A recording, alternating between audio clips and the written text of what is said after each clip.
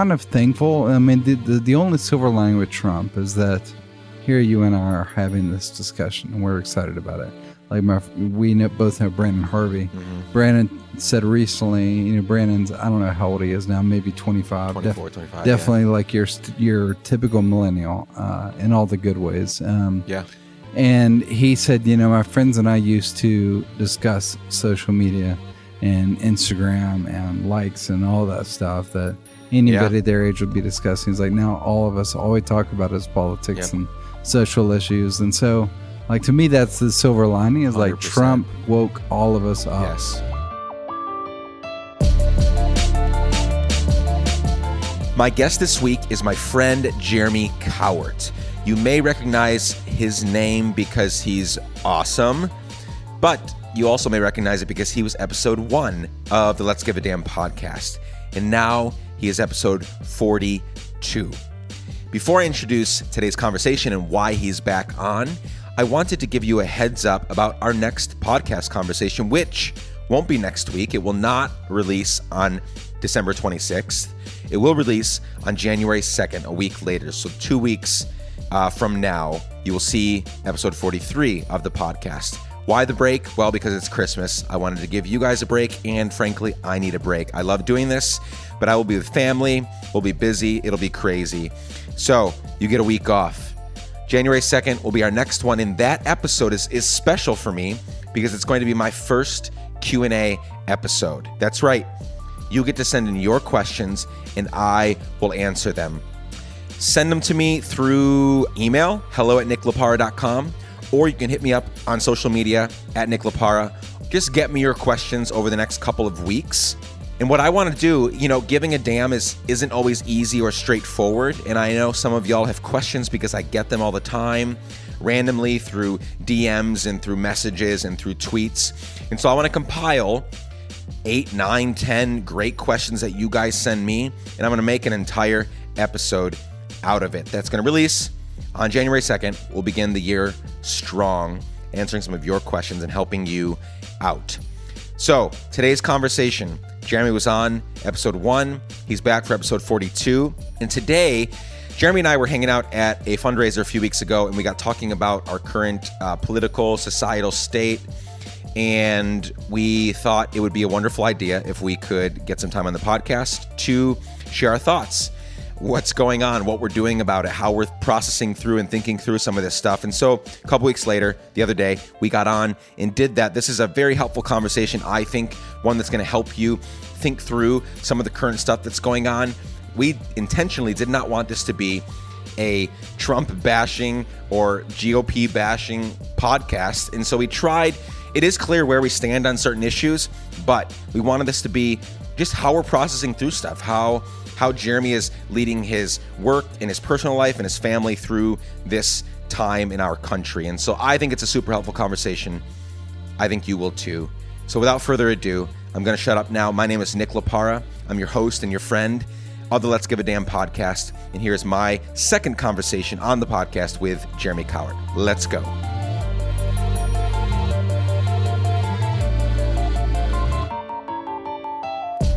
I have the pleasure of having Jeremy Cowart back on the podcast. Mm-hmm. Jeremy, you were episode 1. Yes. And now you'll be episode 42. How do you feel about that? That's awesome. Congrats to you for 42 episodes. It's been a fun amazing. Year. Yeah, well, welcome back. Thank you. So everyone, this is a little bit different of an episode today. We are going to not talk about, you can find it on my podcast. You can also find it in a million other places. Jeremy's story, what he's doing, what he's up to. And that's all great and well, but as Jeremy always says, like, I've told that story a million times, stop asking me about it. So we're not going to get into that at all. Yeah. What we are going to get into is we're going to talk about the last year and a half of our lives from a political and societal and family and work standpoint. So many things have happened in our country, America, that we live in. I want to point that out because I want to respect the fact that there are, 25, 30 countries downloading this podcast, but I'm sure they're aware of what's going on. It's the talk of the town, it were. Very much. Yeah. So we're going to spend some time talking about that today. It's been a year and a few weeks since Donald Trump was elected president, and coming up on a year since he he's been in office. And, so many of us made jokes threatening that we were going to move to Canada or Timbuktu or somewhere, right, when this happened. And we're here. We're still here, living, existing, loving life. We're blessed, so much to be grateful for. So let's talk real quickly about something that happened last night. Real quickly. Well, before we get into anything, I just want to echo what you're saying. Like, I'm just excited to finally do a podcast where I don't have to talk about the usual stuff. I mean, obviously, I love what I'm doing. I love family. I love my work. But yeah, I mean, I think this will be fun to do my first ever podcast on politics. There you go. And I hope that the listeners will maybe find this interesting, because I'm going to speak on my own behalf. I can't speak for you, but they're about to listen to a guy and me talk about politics from a standpoint of, before last year, I never followed or cared or knew anything about politics. So I am a year ago, I was as dumb as a rock, like truly didn't even know what words like House and Senate really meant. I mean, truly, like basic 101, I did not know about politics. Just artsy fartsy guy. Never cared. I mean, I cared, but it all felt too intelligent for me, too smart. Sure. And so I just never really paid attention. But when something kicked in me, when Donald Trump announced his presidency, suddenly I was glued. And ever since over a year ago, I have followed it as close as like 24/7.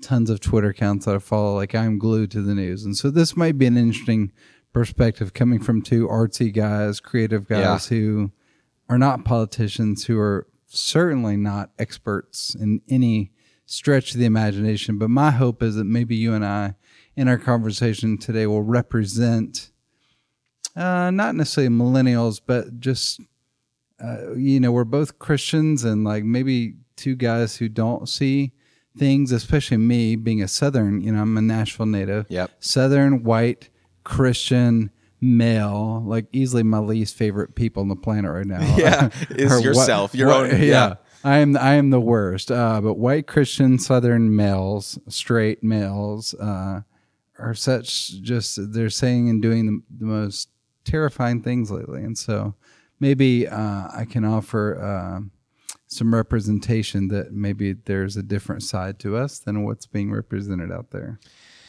So let's go back to something you said and start there. You said that when he announced his presidency, what was it, in 2015 was when he first said that he was going to do it, right?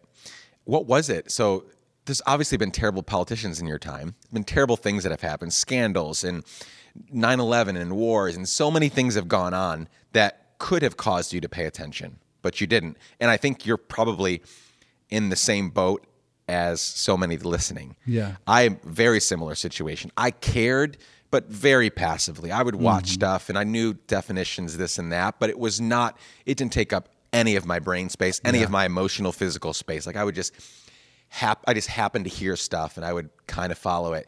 And now, like you said, I follow 1,100 people on Twitter, and probably 300 or 400 of them, journalists, reporters, authors, people that I respect and want to learn from. And that was never the case. It was always my favorite artists and friends and entrepreneurs that I loved. And now that it's kind of shifted, I unfollowed a ton of those people to make space in my day and my social media activity to follow them. And so what was it about that moment in Donald Trump in particular, at that moment, before you knew any of what was going to come? What was it that kind of what awakened inside of you to make you say, oh, I want to pay attention to this? Yeah, it's a good question. I feel like I need to offer a little more background. So I grew up, again, in the South in Nashville, and I voted Republican my whole life. I mean, my whole adult life. Sure. And I should say I did care. I mean, obviously I remember the day 9/11 happened. I remember the planes. Like, obviously I followed things, but I just would consider myself as dumb gets in terms of politics. And I even was at Obama's inauguration. Donald Miller asked me to come do a photo shoot, and his photo shoot happened to be in D.C. while the inauguration was happening, and Donald had tickets to everything. So I was literally at the inaugural ball with President Obama, photographing him, right there in the middle of everything. And even then I was like, okay, here's a guy that's a Democrat, and I liked him. I mean, he's super likable. I liked his message of hope, and I really liked the idea of a black man running our country. I was just so ready for anybody but a white man to take over, and so I was really loving all the ideas of Obama, but I still didn't know a lot about him even at his inauguration. So when Trump announced his presidency, before that day, I was always like, just like the rest of the country, he's this goofy rich guy that says you're fired on The Apprentice, and everybody laughs at him, and he's a good entertainer in that way. And so I just didn't think much of him. But when he announced his presidency, and he came right out of the gates talking about Mexicans being rapists and, the wall, and I forget what else he said in the very beginning. I just had flags start flying immediately, because as a human, as a guy that's trying to build the Purpose Hotel, that this thing is going to be all about bringing people together, uniting people, loving people, serving people, building bridges, not walls. It wasn't about politics. From day one, this was not a man that it didn't matter if he was Republican or Democrat. I just did not like the things he was saying, the divisive tone, the hate. And I just immediately, it's like, all the cool kids these days use the word woke. And it was like, immediately I woke up, and it was just like, oh my gosh, this isn't right. And I would argue and argue and argue on Facebook and with people. And my main thing, which has become true, it's funny that I say that I used to be stupid, because now I feel like I was very smart, because my biggest arguing point was, this isn't about politics. He's a walking humanitarian crisis. And I'm afraid of how the opinion of the world is going to change about America as a whole. I'm afraid the whole world's going to hate us. I'm afraid he, with his loud mouth, is going to change the way we're seen, like completely change our brand. And 1 year later, holy cow, here we are. Even today, it was announced that the Muslim nations no longer want the USA as a part of the peacekeeping process. Yeah, we're not leading the peacekeeping talks anymore. It's the UK. They want us out. Yeah. I mean, we are being rejected worldwide, and it's literally because of one man. And it's just insane. Like, so now I feel a little validated. Like, I literally predicted in all those arguments. I wish I could go back and like say, I told you so. Because again, it was never about the issues, the policies. It was simply about, this man is a bad man. He's mean. He's hateful. I think there are great Democrats, great Republicans, great independents. There are good people on all sides, but I just knew this man is not the answer that we need, for sure. I agree with you on everything.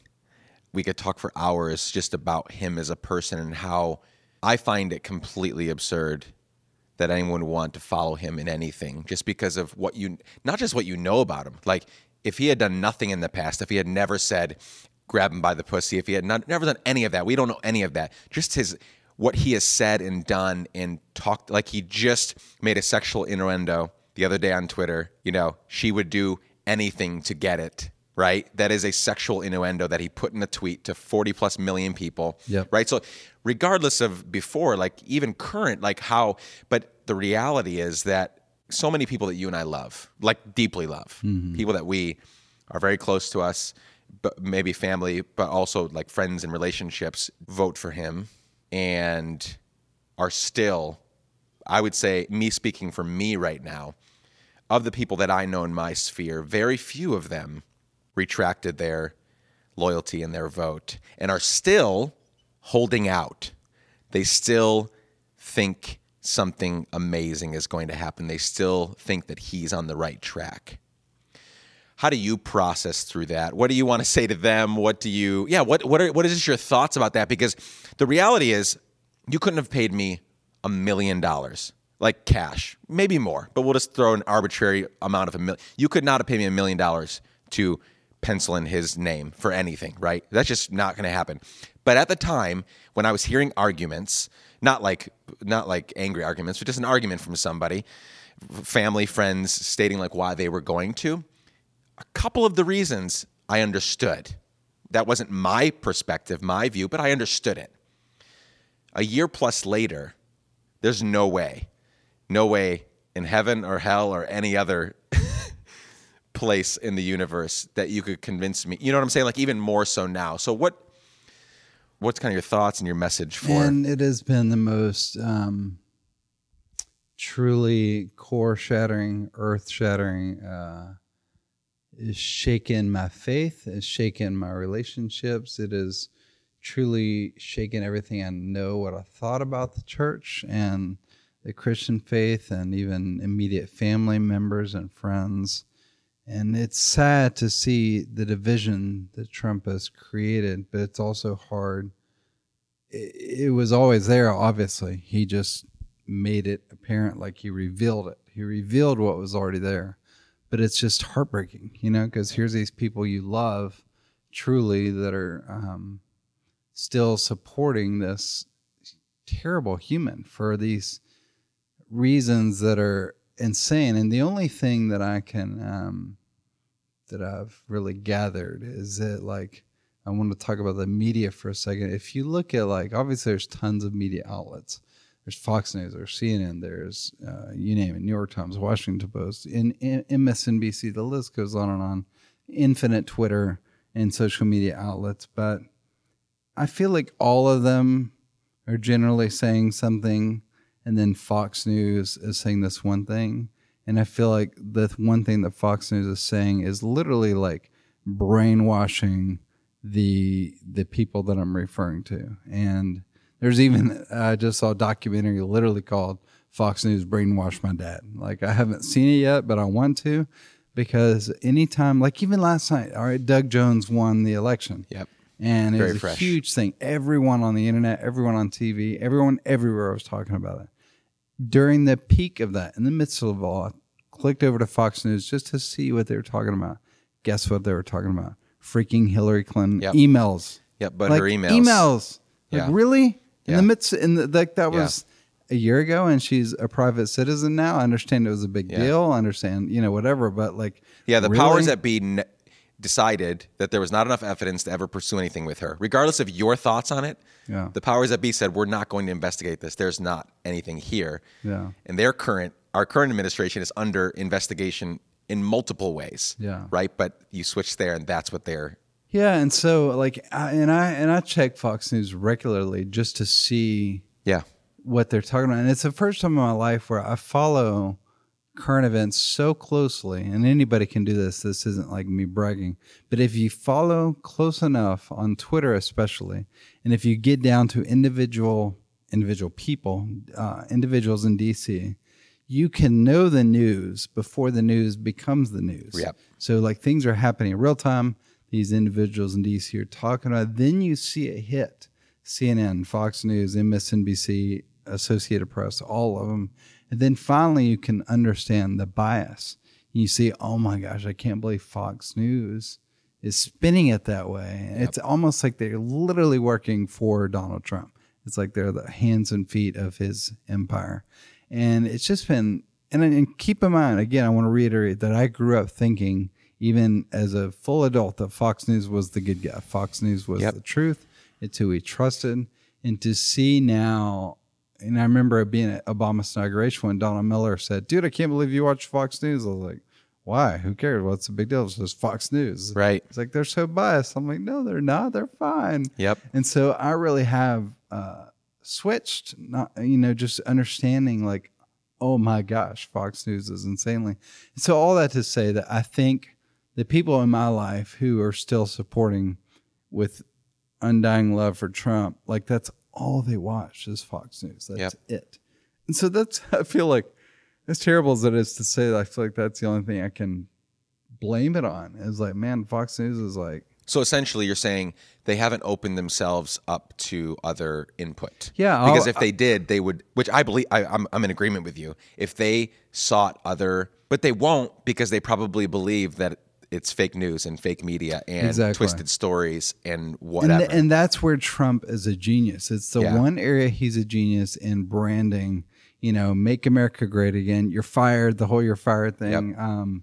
Fake the idea of fake news. I'll give Trump the credit that he invented that term, fake news, and it is so ingrained. So yeah, if you say, and I do say, please go check any other news source. I don't care which one it is.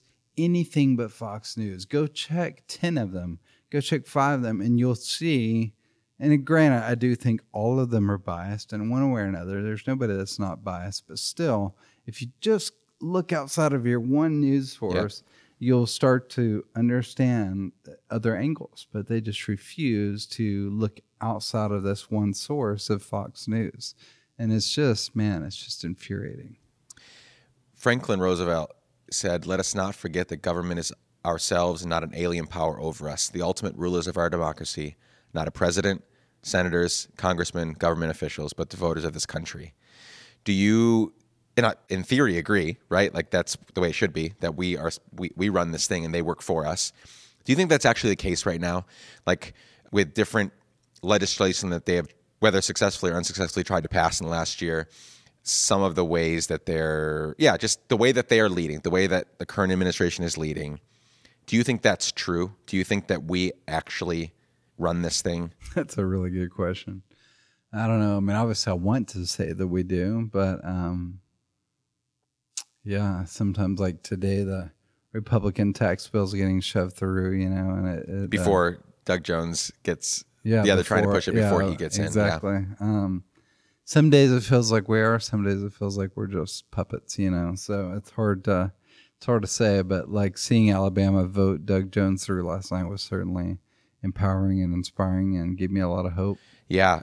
That was an interesting evening because I was texting with, I don't know if I'm sure you have friends in Alabama, but I'm not sure if you were communicating with them throughout the night. I was with several of my friends, and one of them, Johnny, we were texting back and forth, and I just said, like, so you're obviously watching it, you're maybe with some people, what do you feel? Like, what's the feeling in the air? And he's like, devastation. Like, if this happens, if this man who peddles the gospel of Jesus has been accused of pedophilia, who thinks that women, all the amendments after the 10th Amendment should be erased, he'd be fine without them, which is black people can vote, women can vote, slavery is not cool. All of those amendments, he thinks we can do without them. Yeah, that's what he felt. That was the one word. And that just like hit me. Like I teared up a bit. I'm not from Alabama. It doesn't affect me directly, but it does, that he would have had a vote in a vote in the Senate. But yeah, that really affected me when he said it would be devastating, to have this person leading. So I'm very glad that I'm very bothered that 65% of the women of the white women that voted for Roy Moore, a man who doesn't believe that they should have had the right to vote. And I'm also very glad that 98% of black women that voted for Doug Jones. Yeah, that was right. They showed up. They came out. Black men and women did. But yeah, I mean, so it was a very tense evening. I was sitting over there refreshing stuff, texting my friends. It was quite the event, which felt weird because it's not my state, it's not my people, it's not even wasn't my vote to cast, but it was still pretty incredible. So I'd love to dive into 4 areas. So I want to know how this has affected you in 4 areas. Okay. Because I'd love to hear the difference. Because I know you'll be able to pull out different thoughts and ideas and feelings for each one of these. Personal life, family life, spiritual life, and work life. These are 4 different things. So you're a man of faith, you said. So you mentioned that your view of the church and faith and what you thought it meant to be the church and be a Christian, all of that. So let's start with work life, okay? So no family, no person, no you as a person, and no spiritual at this point. And maybe if they cross over, totally, like bring it in. Yeah. But if you can distinguish it, like has the last 2 years, 2+ years since he announced, and a year since he's been president, a year and a month since he was elected president, how has it affected your work? It's definitely been a insane distraction, probably a bigger distraction than I've ever faced. It is, I'm actually about to release a talk on this exact topic. It is creatively drained me because you just get so consumed by it and so overtaken with the social media aspect of it, especially anytime you get into an argument, which I haven't gotten into tons of arguments. I mean, maybe a handful. Actually, probably more like 10, 5 to 10, probably. That's pretty good. That's a big handful. But that's pretty good over a year's time. I try to stay out of the arguing, but it does. It just zaps you. It zaps you creatively. It zaps you emotionally. Like even this morning with the win last night, I couldn't look away. I just had to keep reading stuff, and so it's both the distraction, but it just created. When I was really obsessed and addicted to it, it just had no creativity. Like inspiration was gone because it just removed all inspiration. And the talk I'm about to release is the idea that what comes in you, information-wise, projects and creates the image that comes out of you. So what we're taking in creates the image that comes out of us. And so, yeah, when your close friends and family tell you, I'm unfollowing you on social media, I can't deal with your politics. People follow and unfollow every day. Like, I never pay attention to who unfollows me unless it's like my dad or my, cousin, people close in my life. And so then you're like, okay, I do need to step back and self-evaluate, if I'm going too far with this.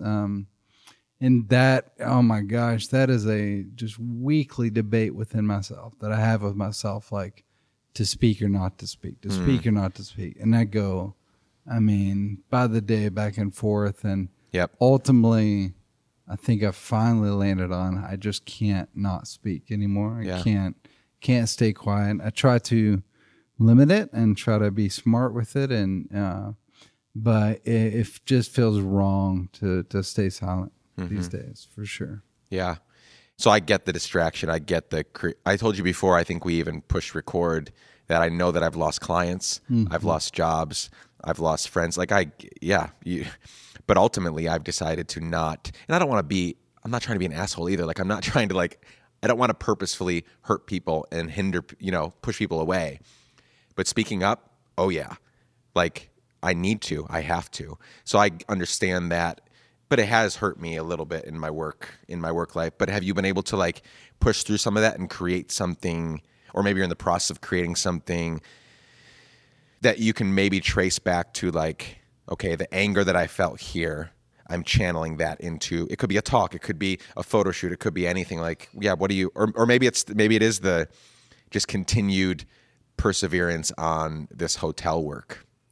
Yeah, I've definitely wondered if I should do a very specific political project. Definitely had a few ideas, nothing that was amazing enough for me to pursue. I do have that talk coming out that deals with the issue for sure. I even talk specifically about politics a little bit in the talk and how that messed me up for a while. But it's not a political talk. It just mentioned it. But I think ultimately the Purpose Hotel is where long-term I'm setting my sights on in every way. But even with this political situation, I think there'll be better ways for me to respond. Everything that's happening right now is informing some of the decisions we're making on the hotel front creatively and just all of it. It's all changing who I am. I think we've all changed in the last 2 years. It's been, like I said earlier, earth-shattering for me. And there's been a lot of change. I think the Purpose Hotel that will be my main channel long-term to respond. The last couple of years, has the timeline stayed the same, or has this past couple of years with just talk of, everything, refugees, Muslims, the wall, the xenophobia and the racism and all that, has that sped it up, or do you feel like you've been able to stay pretty consistent on the track of winding this part down, speeding that part up? No, I cared already for all these issues and cared for just people. And I'm really passionate specifically to bring people together too. I want to have even maybe a board for the hotel where we literally pull together all the belief systems, that'd be amazing.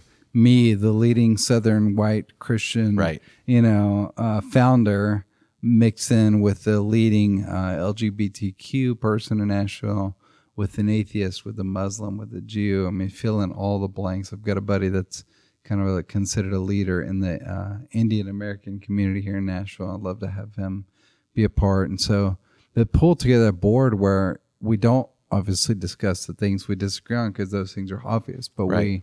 we discuss the things that we agree on and amplify those. And how do we make these things amazing? And how does a hotel celebrate the common good? And how do we all love each other better and serve each other better? And I don't think Christians have ever wanted, I mean, obviously that's a big stereotyping statement, but you don't see it often where Christians are actively these days like gathering together, opposing belief systems to work together. And that's what I really desire to see as a Christian, is like, all right, how do I work with the people who we don't see out issues, but how do we work together? Yeah. And the reason I want to do that is like with Help Portrait, I see it happening. It works. Like Help Portrait is such a beautiful little slice of heaven because you have all these competitors coming together, every skin color, men and women, like shooting together, serving together, and we're photographing a transgender person 1 minute, a homeless guy the next minute, a woman who's been abused by her husband the next minute, followed by, I mean, it's just insane. And then you have all these people feeding them and clothing them, and it's just like, it is literally heaven on earth. Yeah. Like, and I cry every time because it's so beautiful to see it all going down. But like, I'm like, okay, if that can work and Help Portrait, it can work with the Purpose Hotel. So that's what I really want to see happen. I love that. I just, I don't know if you've seen me post about it a few times. I started this project called Plus One Please. It's my little attempt to help people see the need for inviting outsiders to their table, specifically feast and friendship. Because I think at the table specifically, around a meal, around drinks, the table is unique. I think it stands out from every other environment for like a place where people with opposing, they don't think the same, act the same, dress the same, look the same, people you don't know at all. You come to a table around a meal, game changer. Yeah, it really is. And I think we need more of that. One of my questions, I guess I'll skip around here for a second. One of the things I was thinking about was, have you been able to, you mentioned like a handful of arguments and stuff, but have you had any conversations with people that have opposing views to you? In this case, maybe someone that really supports President Trump. Have you had a conversation where it remained not just super civil, but also like you realized getting together with them and talking with them that we have a lot more in common than I thought we did. And we're actually not that, at the end of the day, we want the same exact things. Because I think that is true. That's something I have found. That's what I found as I've talked with people, is as much as I want to not talk with them or maybe really talk with them and get upset. Why are you supporting him? Why are you supporting that, this or the other? When it gets down to the nitty gritty and they speak what they want, why they're supporting him, they name 3, 4, 5 things. It's the same things I want. They just, for some reason, think they can get it that other way, right? So have you found sometimes over the last 2 years where you've been able to like speak with people and leave not on the same page with that thing, feeling like, oh, we're both humans desiring the same. We want our families to be taken care of, right? We want a job. We want everybody to have a job. We want this, that, and the other. And you're like, oh, we want the same thing. Maybe at some point we can come to an agreement on. Yeah, it's a really good question. I have had quite a few conversations trying to learn and trying to listen and just understand like where Trump supporters are coming from. And even in my own immediate family, it doesn't often go well. And I've chosen ultimately just not to. Yeah, same here. Like we just don't go there. Like same here. My family knows to not. And every once in a while, and we usually deal with it. In the beginning, it felt like it didn't go well. I feel like it's still come up recently, and we've maintained our sanity. It's gone all right. But I still like, you know what? It's just not talk about it. Let's just all love each other and be with our kids and enjoy ourselves. And I've talked with a few people who voted Trump, who do regret it, who do, Sure. Yeah. They see, thankfully, what we see. And again, I hope no one hears me as like, I think anytime someone speaks out about Trump, they're immediately labeled, oh, you raging liberal, democratic, whatever. Got called it this morning again. And that's not fair either, because quite frankly, I don't know what I am. I mean, I grew up Republican, voted Republican. I don't think I'll ever call myself Republican again. That's for dang sure. The way Republicans have acted in the last year, 2 years, and especially the recent support of Roy Moore, it's like, I mean, the nth degree of selling out. Like, you guys are disgusting. Truly, like, disgusting. Yeah, it's appalling. So I guess you could certainly say I lean left now. I mean, there are a lot of things that Democrats say that I'm agreeing with and believing. There are some issues that I don't agree on still. There are issues that I still agree with on Republicans in theory. If they weren't such awful, and again, I'm stereotyping. There's lots of good Republicans. There's a guy, Evan McMullen, who ran as a Republican presidential candidate. I love that guy. I love, like, very level-headed, sane. Consistent, I would bold, say 95% of what he tweets, I'm like, freaking yes, amen. Like, that guy gets it. Like, he gives me hope for the Republican Party, and even some of the things Mitt Romney's been saying, and John McCain, like, So I'm not some anti-Republican. I just, when I see the party that was saying we support Roy Moore, even though he's a child molester, like, I'm like, okay, come on, I can't get behind that. Yeah, it's hard. But I think last year there was a defining moment for me personally with Hillary during the Democratic National Convention when she pointed out a stark difference between her and Trump. And she said, which was true about Trump, she said, Trump says, only I can defeat ISIS. Only I can fix the economy. Only I. And Hillary said, basically, that's BS. Yeah. Like, I can't do anything. Like, and she started talking about the school teachers, the doctors, the person helping the homeless. Like, she mentioned all the different parts of society. And I was like, thank you. Like, seriously, like, if nothing else, there's your difference. Hillary's saying, it's not about me, it's about the world and all of us in this together. And Trump is literally saying, only I can do this. And that's what I was like, I'm out. Yeah, just unbelievable that stark difference between the two.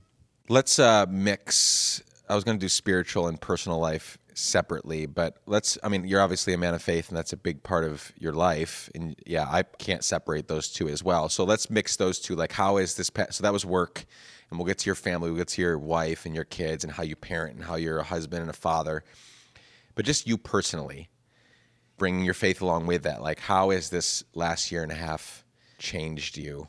Personally, I definitely all the time don't know where I land on a range of issues, right? Especially this last 2 years where I'm like, I don't want to identify with, I grew up the same way, very similar until 2 years ago. I would have just automatically responded, well, I'm a Republican, or that's where I land, because that's where, I grew up in that. Definitely not now, and I don't know where I stand on a whole wide range of issues. Yeah, so how has it affected you? Like, where do you think you're going off the deep end? Is that okay with you? You don't have to name specific issues or things, but like, is there anything that you're like, 2 years ago, I would have said, hell no. And now you're like, it makes a lot more sense. Or kind of how are you dealing with that personally? Well, it was the first, I don't know when, what specific month or months, but there was a minute where for the first time in my life, I was like, I'm going through depression. Like, I'm actually depressed. I've never been depressed, which at 40 years old, that's a massive blessing to say I've never been depressed. But I was so down and out about Trump and the state of the world that I was like legitimately just not myself and had no hope for the first time for a minute there. Thankfully, I was able to crawl out of that. But yeah, it's affected me. I mean, I think ultimately I'm much more informed. I feel a lot smarter. I feel a lot more like now I know what I believe on tons of issues where I was just so out of it my whole life, and so maybe too that's just part of me maturing and growing up and getting older. And so ultimately I'm kind of thankful. I mean, the only silver lining with Trump is that here you and I are having this discussion and we're excited about it. Like we both know Brandon Harvey. Mm-hmm. Brandon said recently, Brandon's, I don't know how old he is now, maybe 25. 24, 25. Definitely like your typical millennial in all the good ways. Yeah.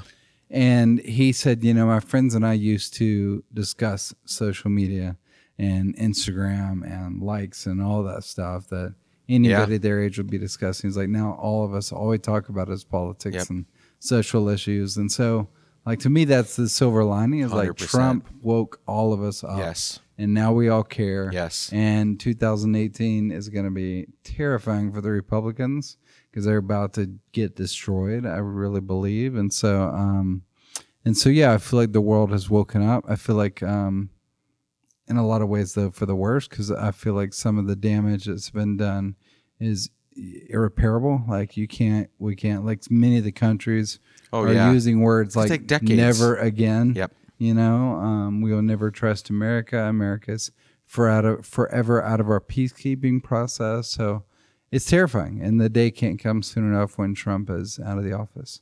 It's funny. One of the criticisms or one of the things that attracted so many Trump supporters to Trump was his bluntness, his I speak my mind, his all of that, his even though most of the times, and this is not a criticism, this is just straight up truth, he can't form an actual sentence out of it. He still speaks his mind, right? And that people loved it. He gets on Twitter, he speaks right to the people. The problem I've always had with that is that we're bad people. We have bad days, we have bad moments, we're immature, we're shitty sometimes. Even me, I'm a 34-year-old grown man, wife, 3 kids. There are many times, many parts of every day that I should not be allowed to speak my mind because I go, so we have Pete Souza's book here with Obama, The Intimate Portrait, a book that I've been, so excited to see. And one of the things that I miss about, so many leaders, right? Not just Obama or American presidents, just leaders, is the measured take they have on things. They think, they go through the proper channels. If you look at how many times Obama tweeted in his 8 years in office, Trump beat that in a few days. So, I miss the kind of just measured nature of what it looks like to be a leader, what it looks like to have a mature take on X, Y, or Z issue. Yeah, it's just like, I just miss human decency. Yeah. Like, I just miss the most fundamental, basic kindness. Like, you can count how many photos I've seen of like Trump gets out of the car and walks upstairs, leaves his wife like back in the car to get herself. Like, and just ridiculous, like the simplest of like, dude, treat people with kindness, that's something that I'm teaching, that you and I are teaching our children. Yeah. And he doesn't have it. It's endless. And it just seems like it gets worse and worse. Yeah. Like I'm always like shocked. I'm like, I can't be more shocked than I am right now.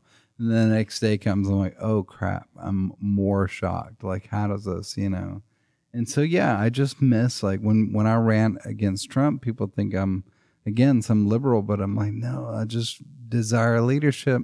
I just desire, and I literally fantasize sometimes about the things I would say if I were in Trump's position, if I were president. Like things I would say to just care for humanity. And the crazy thing is Trump could turn the whole country around in terms of his polls and popularity in a day if he wanted to. If he came out a couple days and really with sincere humility, is like, and came out and said, what? I have been an ass. Yeah. I am so sorry. I have been so arrogant.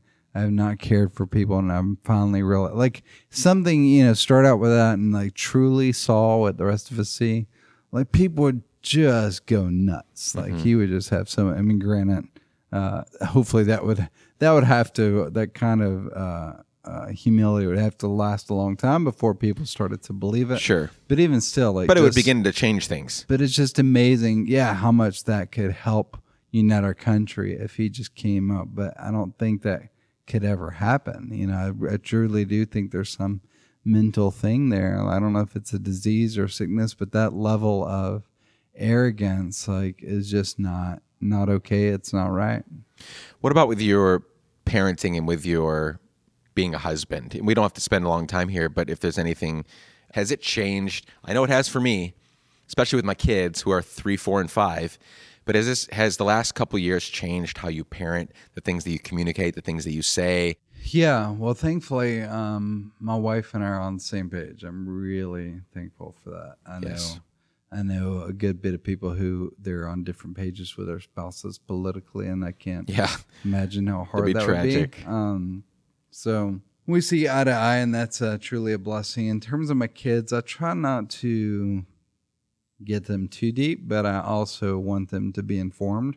So we do talk about it. Like last night, actually, was probably the most in-depth I've ever gone with them, because they were wanting to watch a TV show. I was wanting to watch the Alabama Senate race, and I let them watch their show, and then afterwards I started watching my show, and they started asking questions, and I informed them like why this is so important, why this day is historic, why this year, the last 2 years are historic, while they'll be reading about this year in the history books. Their kids one will. day. Yeah. I mean, this is truly historic in all the worst ways. And so, I definitely want them to be extremely informed I don't ever want them to feel like I'm imposing my beliefs on them. Like my parents, to their credit, never told me you're a Republican, you're going to vote Republican. Like they never heard. I just learned by being around in the South. Like, I guess I'm a Republican, So I don't want to get too hardcore with my kids, but also do want them to be very informed with what's going on in the world and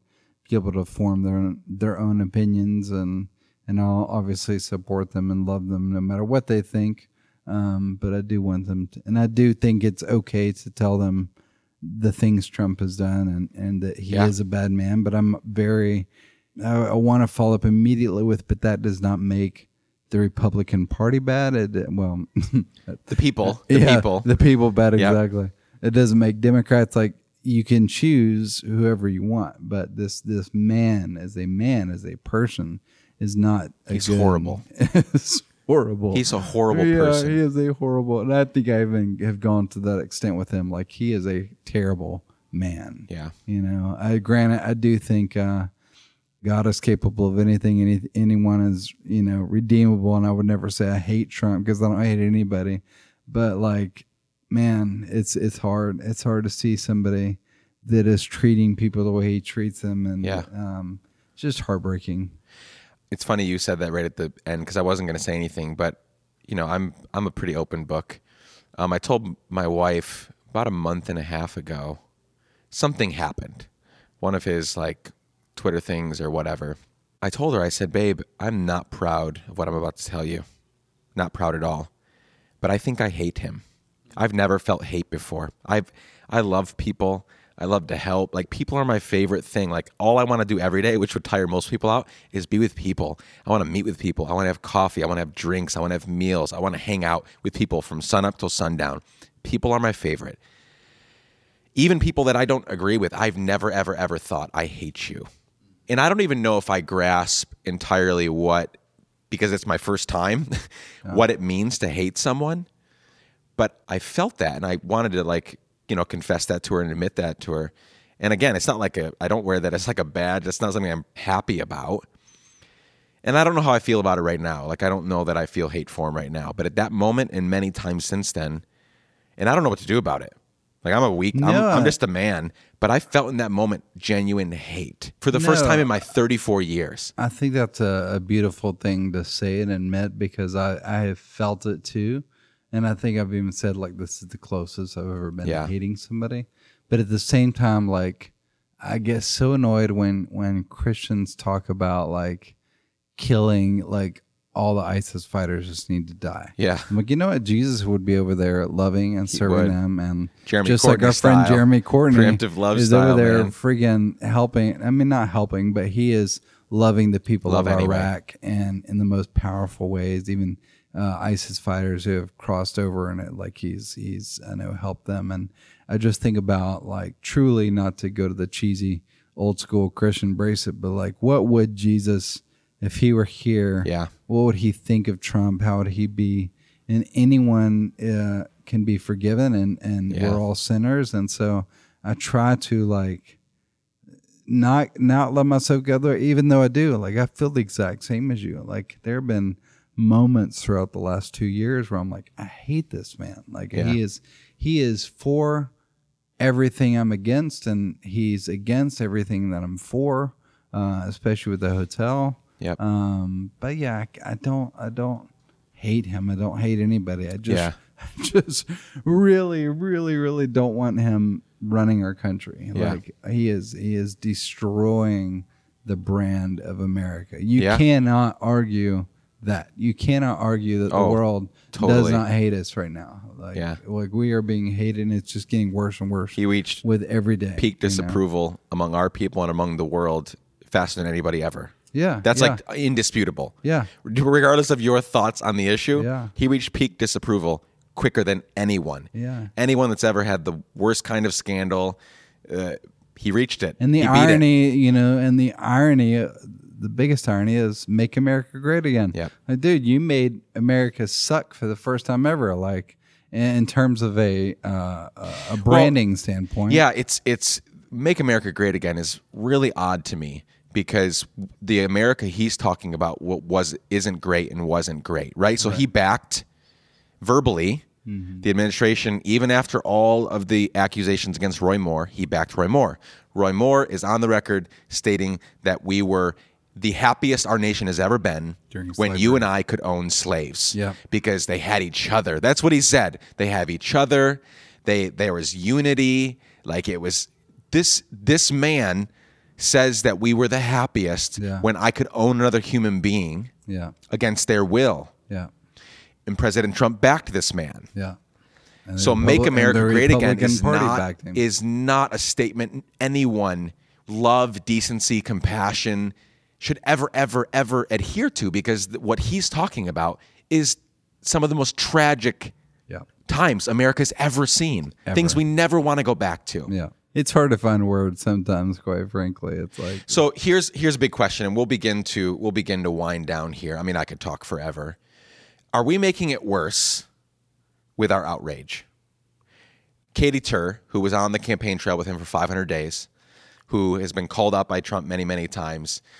She just wrote a book about her, what she calls like the most, I forget what the subtitle of the book is. It just came out. I think it's called Unbelievable, like the craziest, most disastrous campaign in American history. She says that we need to, I'll try to keep this clean for people that are listening. She says we need to calm the F down. And this is somebody who saw him. She stood in the middle of an arena when somebody asked him about the Russian government murdering reporters, journalists, all that. And somebody said, would you ever do that? And Trump said, no, I've never. And then he stopped and actually said, well, making a joke about the reporters in the room in the media and how he might murder them. He might kill them.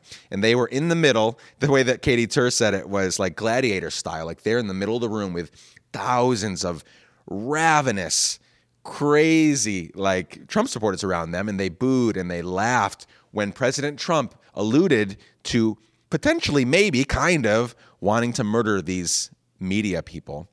So that woman still thinks that we should calm the F down, that we should chill out, stop being outraged about everything, because it is true that if everything's outrageous, nothing's outrageous. You can't get outraged about something if everything he does, which, I don't know where I land on the argument, but are we, in your opinion, for people that are your fans, people that are, let's give a damn fans, are we making it worse by being outraged? Man, I like these questions. I don't know. I think to some degree, yes, we are making it worse because the world is getting worse. And if we're just all divisive and standing in our boundaries and fighting and spending all day on Facebook arguing, then things are getting worse. And if we are like, this is what I realized. Like, I already didn't like Trump, and then I realized that I was also letting him control my life. Yeah, sure. That's when I realized, okay, I already don't like this man, and I'm not going to give him the power to dominate and control my mental state, my depression, my anxieties, like whatever. Like, he does not own me, but he did own me there for a while. Like, when I let him, I was like, but I feel like as a country and maybe as a world in general, he is owning our attention. We are all obsessed with the news cycle and with knowing what's going on. And by staying outraged, yes, I do think we are making it worse. And so that's what the talk I'm about to release, it gets into like, you have to find that. I'm not saying turn it off. I don't think there's a stay glued or stay turned off. It is, I think you have to go through each of your social networks one by one and literally make a decision on that one person, that one news source, that one whatever. Does this person give me anxiety, make my life worse, make me more miserable? Do I need this many Trump news accounts? Is CNN breaking news giving me anxiety? Is Fox News, Sure. You have to go through one by one on your social media. And that's what I did. I went through and just unfollowed a ton of stuff, added mute words on Twitter because I was outraged and I was like depressed and I was worse and I was making my immediate people worse. So yes, by my outrage, things were getting worse. And so I had to find the balance. I'm still plugged in. I'm still know what's going on, but I found that kind of in between that was healthy. Yeah, I think the in between is the healthiest and the hardest to find, because I do believe that if we can channel that outrage to doing good in the world, we're all better off, right? So that's crystal clear. Yeah, and that's a good point. I'm glad you said that, because if you can figure out how to channel it into something healthy, then obviously that's awesome. Yeah. But I don't know many that do. Totally. Yeah. And that's the battle that I'm going through, is that I want to do that. But I've thought many times about this, which, Barack Obama's not the only person to ever say something like this, but this is the quote that I like. He said, if the people, and a lot of people listening to this might be like, how could he say that? Blah, blah, blah, because he did this, that, and the other. But I like Barack Obama, so we're going to talk about this quote for a second. If the people cannot trust their government to do the job for which it exists, to protect them and to promote their common welfare, all else is lost, right? We see around the world the governments that abuse their power and how much it ruins nations. North Korea, Russia. Think about nations right now where people are, if you try to escape, I have a podcast coming out soon from a guy who literally escaped while soldiers were shooting at him from communist Romania, back in the 70s. Like an amazing, incredible story, right? Of him like literally running for his life. One of the 3 guys actually went back into prison for the rest of his life. 2 of them escaped.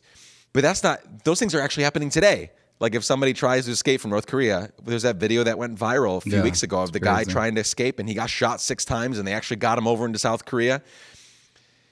So at the same time that I don't want to spend my life in rage, and I'm trying to like chill the F out, as Katie Tur would say, and trying to channel it to do good.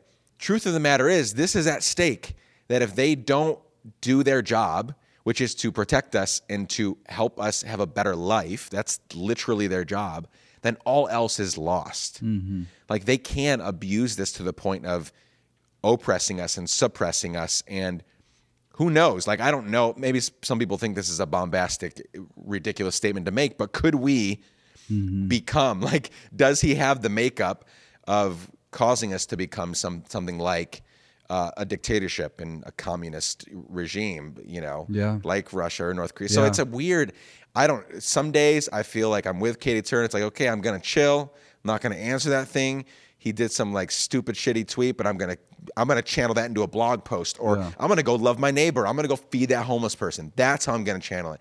And then some days I'm like, no, too much is at stake. Yeah. If I don't speak up, if I don't try to do this, that, or the other, like we're getting one step closer to that. So it's a struggle for me. It is. It's an insane struggle, and I'm always. I say I found the right balance with a massive grain of salt. Like I think, like at least today, I'm okay. Obviously I'm still outraged, but last night's Alabama win gave me a lot of hope, because Alabama is like hardcore Republican. Like he won astronomically in Alabama. Just Trump a year ago. Won, exactly. And so the fact that Alabama turned around gave me a sense. Okay, America has some sanity left over. If we can just find a way to live through the next, whatever. I do think Trump will go down. I don't mind saying that on record. Like I do think he'll get impeached. I don't think he'll last 4 years. That'll be interesting to see. But if we can just get through whatever we have to get through, I do think it'll get better. What should the Let's Give a Damn family and people that follow you, in light of the last question we just discussed about channeling it, right? Mm-hmm. Channeling the outrage. If they are thinking the way that we're thinking, right? If they are part of the hashtag resistance. What can we do? In your opinion, it's the end of the year. People get super excited about the new year. Literally in two weeks, it's over. We're into the next year. I can't believe a whole year has passed. Yeah. What can we do today, tonight, going into the Christmas week? What can we do? What would you recommend that we just like how we channel it? Just some like things that maybe you're thinking about. Especially for the holidays, like shut it all down. Like do your best to truly turn it all off, and at least start if you're addicted to the internet, at least do what I suggested a little while ago, which is like literally go through your Facebook, Instagram, Twitter accounts, and one by one decide, do you really need that influence in your life? Is that person making you jealous? Is their awesome life making you think you're suck? Because it's not just about politics. It's like there's so much coming into our sensors, which is what I talk about in the talk, our hearts, that are causing jealousy, causing depression because our lives don't look like everybody else's. And granted, theirs don't either because they're just showing that one highlight, from that entire month. Highlight reel. Yep. The highlight reel. And so I think if you can't unplug and you have to stay, at least go through and like drastically filter down what you're taking in every day. But also just to maybe not discuss politics with your family. I think that's ultimately, I think that's the healthiest way to go, is like, because if you think about it, are you really going to spend Christmas Day bitching with your parents or your siblings about Donald Trump? Like Donald Trump has just owned you again. He's already making things worse. Like for him to destroy your time with your family over the holidays, like is just giving him that much more power. So I think we really do need to like shut him off for the holidays, and we'll have plenty more to be outraged about in the new year. So I would encourage people to find the quiet, embrace their families. Hugely important. Hugely important. Self-care, making sure that because we don't know that thing that we just took in, whether it's a conversation with dad, mom, cousin, brother, or something that we saw on social media, we don't know what effect that's we can't tell right away what effect that's having on our lives. If it's going to affect our mood tomorrow, or people gaining weight, mood swings. Like there's so many things that happen when we let anger and outrage and bitterness and all of that take over. And it's so easy. It just is. I've never felt more easy. I've never felt that it was easier to get in that way of thinking and being than in the last 2 years. I literally have cried myself to sleep so many nights thinking about the world that my kids are growing up into. I have so much beef with many things Hillary Clinton, right? Like there's a lot going on there that I'm like, I wept the morning when we woke up. I wept because of the heart that my wife and I have to care for people and love them and the things we want to accomplish in our lifetimes. I was really excited. I want my girls to kick ass in life. I want them to create, to make, to lead.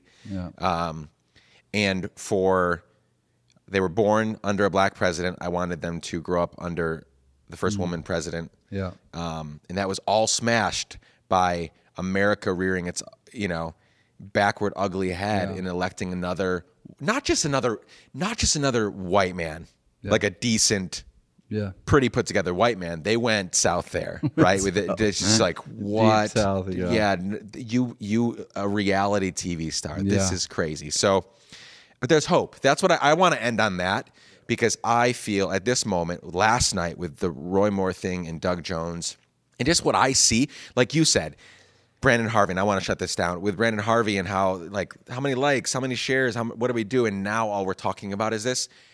I have seen so many amazing projects created out of, whether it's art, whether it's business, I've seen so many social enterprise businesses started and social impact businesses, and people saying, I'm not going to stand for that. We do love you. We do care for you. We want to welcome you. You are welcome here. To see people get that boldness, I don't want to say it's all worth it, because I would erase this if I could. But in a sense, it is all worth it. The things that are happening have caused us to just think differently about what we want in life, what we want to pursue, what we want to do with the money we make, how we want to lead our families. So that's all good and well, and I'm really excited about that. So I kind of want to end on the note of, I think there's hope. Last night showed us that people rallying together can not elect a pedophile to office, an alleged pedophile to office.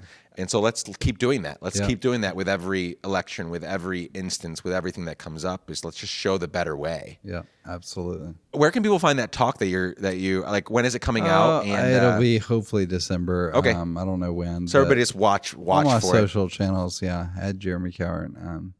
That'd be good. And then sign up for the mailing list for the hotel. At thepurposehotel.com. I've been sending personal journals from me to that list. That's awesome. So it's not like some crazy mailing list you're signing up for with products and offers. It is truly like that's where I'm journaling, is to that mailing list. So if you want updates from me in terms of the fear and the doubt that are involved in building a freaking hotel enterprise from scratch, then that's where you can find them. Nobody's starting a hotel right now in the world except for Jeremy Cowart and like the one Jeremy's trying to build. And I'm so excited about it. It's not fun. It's awesome. So thank you so much for joining me today. Absolutely. Thanks for having me. Maybe we'll do it again in 40 episodes about another. Sounds good. Post-impeachment, maybe. There you go. Yeah, it sounds amazing. Thanks so much. Yep. Bye.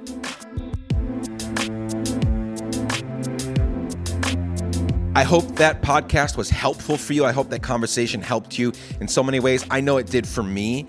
I was sitting there talking back and forth, hearing what he had to say. Super, super, super helpful. So I hope you found it too. Let me know. Let us know. Let me know at Nick Laparra or at Let's Give a Damn. Let Jeremy know at Jeremy Cowart everywhere on social media. I'm sure he would love to hear your thoughts and how you're processing through some of the stuff that's currently happening in our country if you're in America. If you're not, there are about 30 countries listening to this podcast. If you're not in America, we would also love to hear your thoughts as an outsider. Couple things as I wrap up this podcast episode. I have a coaching opportunity for 25 people. I just launched it the other day. Several spots have already been taken. What I'm going to do beginning of the year, I've cleared my calendar first couple weeks of the year. I'm going to take 25 people through a Let's Crush 2018 coaching experience. 1 hour of coaching, a follow-up plan for everyone. It only costs $150. That's more than 50% off of what I would usually charge for something like this. And I wanted to get 25 people equipped and ready to go in the new year. So go to nicklaparra.com/coaching, nicklaparra.com/coaching, snag your spot. You'll read one of my current coaching clients' testimonial there to see how it's affecting his life and how he's been helped by my coaching. I'd love to help you if that's something that you think that you would need and want and be helped from. Another thing, Plus One Please. It's a project that I launched to help people invite outsiders into their homes and to their tables for feasts and friendship. So many times we get locked into our friends and our clique and our little group and community and we don't reach out. But there are so many people that need you. They need a place at your table for friendship, for food. Maybe they don't have friendship or food or drink or shelter, and they need you to reach out to them. They need you to bring them into what they're going through. And so I would love for you to invite them into your home. I am sending out daily emails right now leading up to Christmas, helping people think through that and helping them invite people into their home. So go to plusoneplease.com. Check out what I'm doing there. I'd love to get you involved. If you would love to see us go into the new year strong, go to patreon.com/let's give a damn. I would love for you to contribute $1, $5, $10, $20, whatever it is that you can do. I'd love for you to check out what we have there to offer and get involved if you can. Every dollar helps us make more podcasts. None of it goes directly into my pocket. It'll go right back into making more of these. Also, lastly, go leave a 5-star review on Apple Podcasts. That helps us tremendously. I know I keep saying it. Take 60 seconds. If you're still listening this far in the podcast, that means you love this podcast or hearing my voice. Hopefully it's not that, but you love this podcast. Go leave that review. It would be super helpful for us.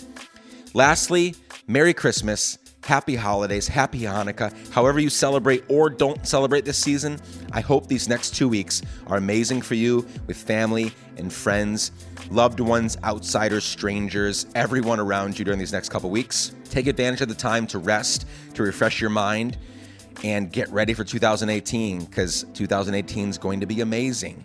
I love you guys. Thank you so much for joining me. See you in the new year. Bye.